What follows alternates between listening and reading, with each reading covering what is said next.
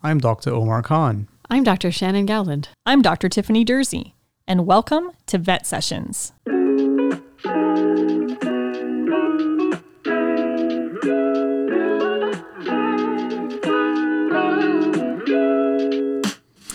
Thank you for joining us today. My name is Dr. Tiffany Durzi, and I'm so excited today to have our special guest in-house, Dr. Peter Conlon.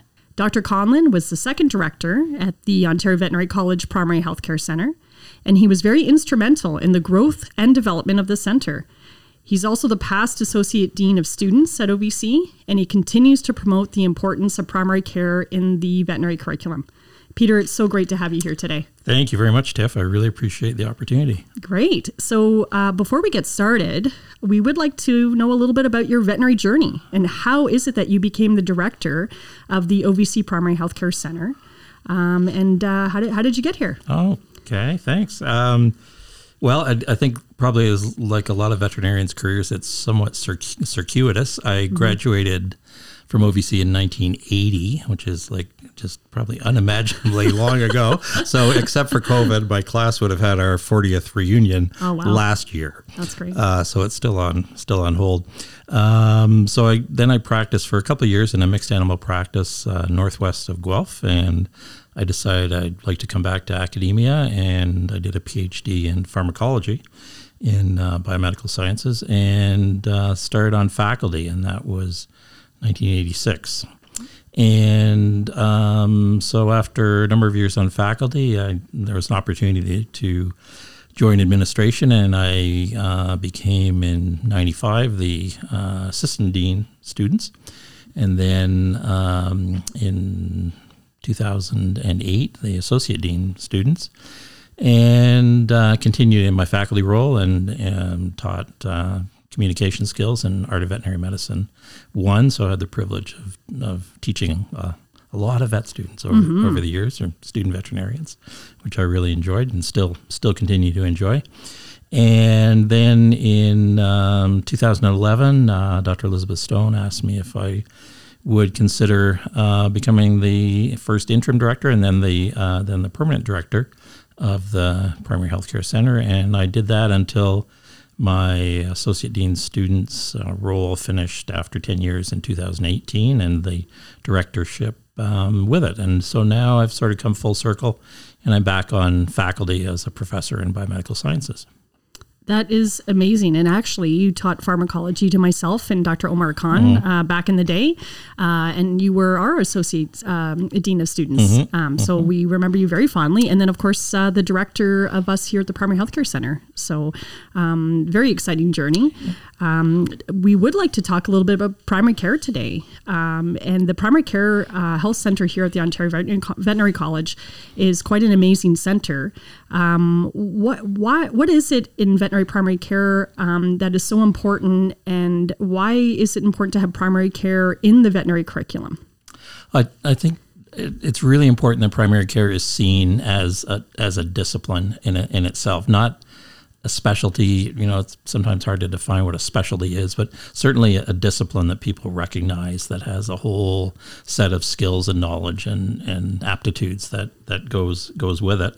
And there's multiple competencies, as you know far better than I, that students have to achieve and continue to achieve through their primary care career. So it really is being in the curriculum, I think, shows everyone how important it is, because if it's something that there's learning outcomes, there's competencies, there's assessments, it says this is important stuff and we really need to pay attention to it. And I think the center and the curriculum and everything around primary care at OVC hopefully provides that message to everyone. And I think now, if you ask students, what if you didn't have the Primary Healthcare Centre? There would be absolutely. There'd be an uprising, I think, because it is just so much now of their education. But at first, when we started, it wasn't necessarily seen as something so vital,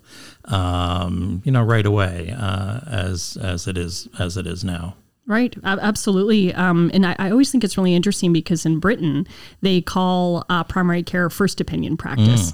And I think that that's just so very important. And it really highlights that, there's first opinion, second opinion, and now, of course, third opinion practice. Yeah. And it's so important because so many of our students go into general practice, like you said, to give primary care the attention that it deserves. Yeah, absolutely. Sure. Can you tell us about how the Ontario Veterinary College Primary Healthcare Centre came to be?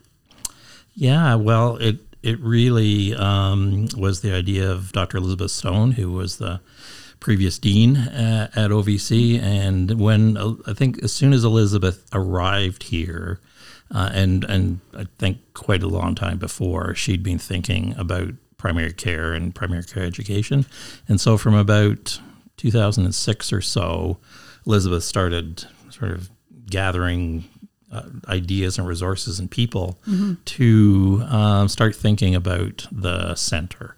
And so there were a number of teams that came together to, one was, building committee, another one, which I was very pleased to be involved with, was curriculum team, and others for sure. And those people's ideas all coming together as to what primary care should look like, because there really wasn't a lot of models.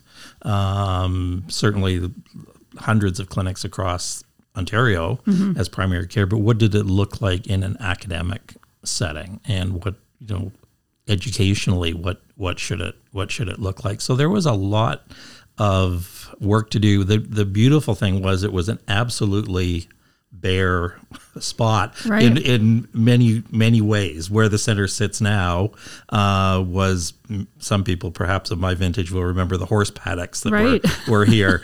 And so it wasn't like we were trying to adapt a building or anything like that. It was like, what do you think should it look like, and what should happen in it? And so, and then Elizabeth worked with Hill's Pet Nutrition and the beginning of a really great partnership with Hill's.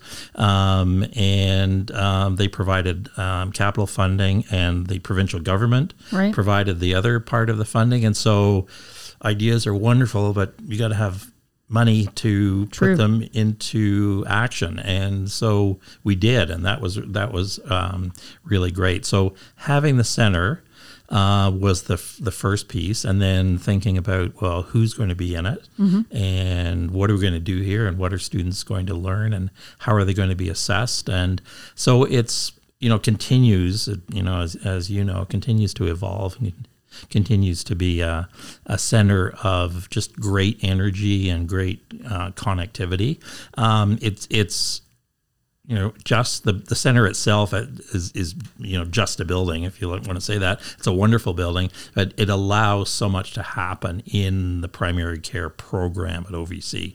And being a standalone building is, I think, an important thing too, because it allows us to have this entity where we have great relations with our specialist colleagues, or I know you do, but we're still self-contained to mimic what happens out in practice situations where students will be working once they graduate. So I think that's it really has just, I think, everything you might imagine that you need. And it was built in a year, which certainly phenomenal. For the university is lightning speed.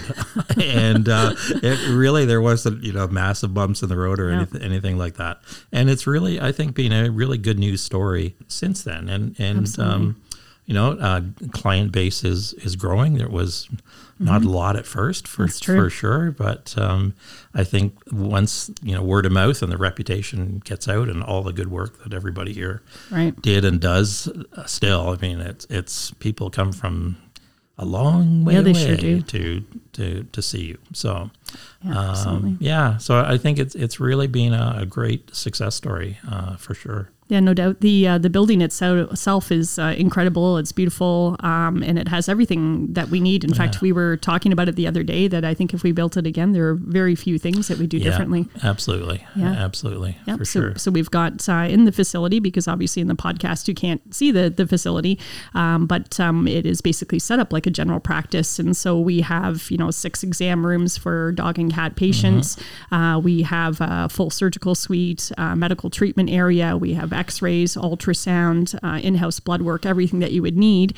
And then, of course, the amazing part about this facility is that the clients in the community and surrounding can bring their pets in, and first they see a final year OVC student, and we have these really interesting observation rooms where the veterinarians and other students can see and monitor and learn, and then of course the 3 veterinarians, Dr. Omar Khan, myself, Dr. Shannon Gowland, we coach the students through these appointments and interact with the clients and the students to ensure that they're learning or being coached and practicing veterinary medicine, which is really exciting. So, and I know when I had the opportunity to talk with clients when they were here, I think one of the characteristics of primary care, but one of the characteristics here that really impressed them and reassured them of the level of care was that it was a team approach. Absolutely. And they felt that it was highly unlikely that anything would be missed in the work with their pet,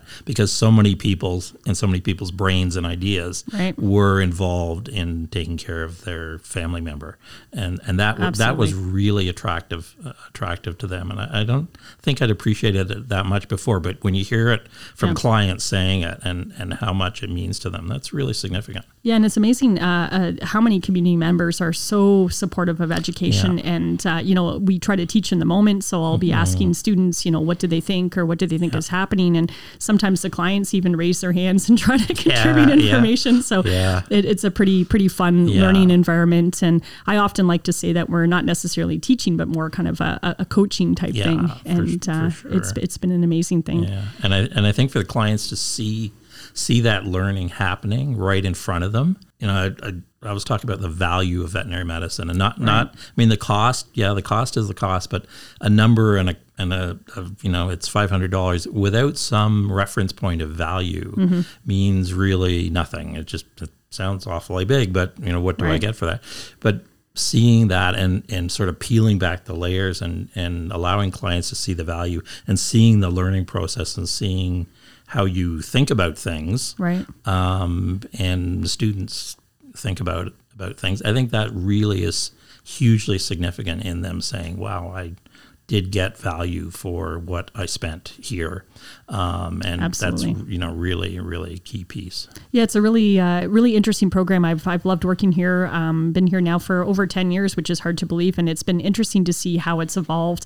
And it continues to be a very popular rotation for our final year students. And I think it's because they want to so desperately practice. Yeah. And this really gives them the opportunity to interact and communicate and make decisions. So what do you think the benefits are of having all veterinary students partake in this dedicated 3-week clinical small animal primary healthcare rotation during their final year? Because for those that don't know, veterinary students have the opportunity now to stream. So when they're in final year, as I understand, they can take a mixed animal practice kind of pathway, or they can perhaps choose large animal or small animal. But nonetheless, all of the students, this is a mandatory rotation. And although some large animal students may initially feel a bit reluctant, I know my experience has been that they're very grateful for the contact and the information that they gather here at the Primary Healthcare Center.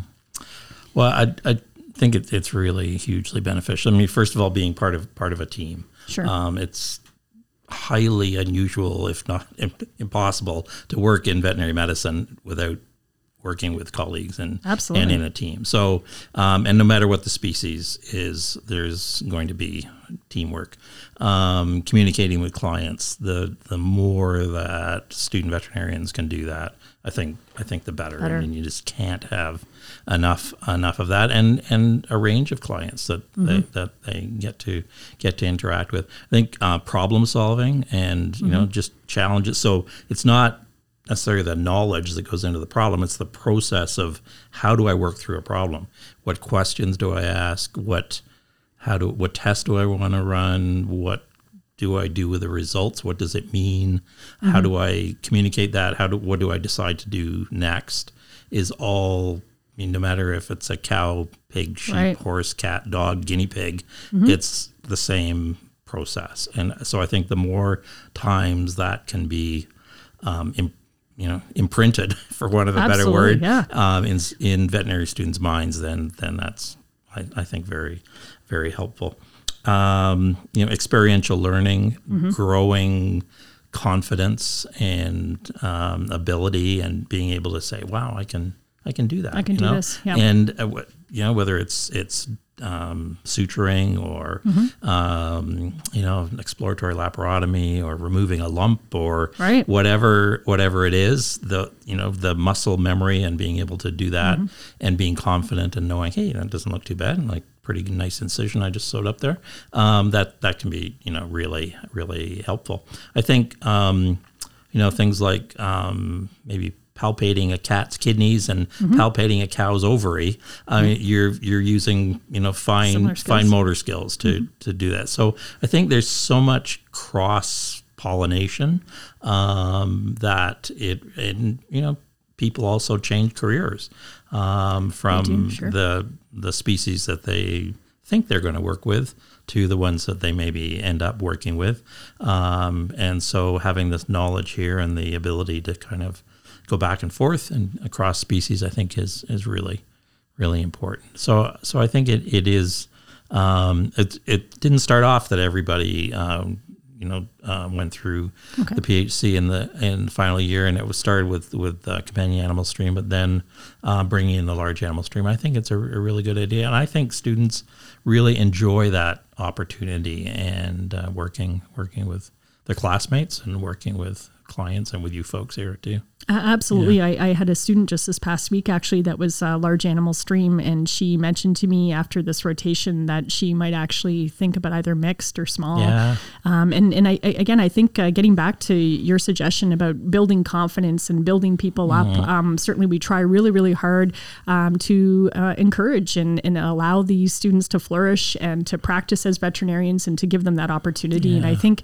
as you said, I've learned over the years that, we do have the ability to problem solve, and it doesn't matter what species comes through the door, because sometimes we have some unusual things that come through our door here. And the neat thing about being a veterinarian is our ability to problem solve and to, think about what have we seen before and what's different about this and how can we attack this problem. And that's really exciting about veterinary medicine. And then, I think if we look at, where is primary care in veterinary medicine, really flourished, it's in food animals.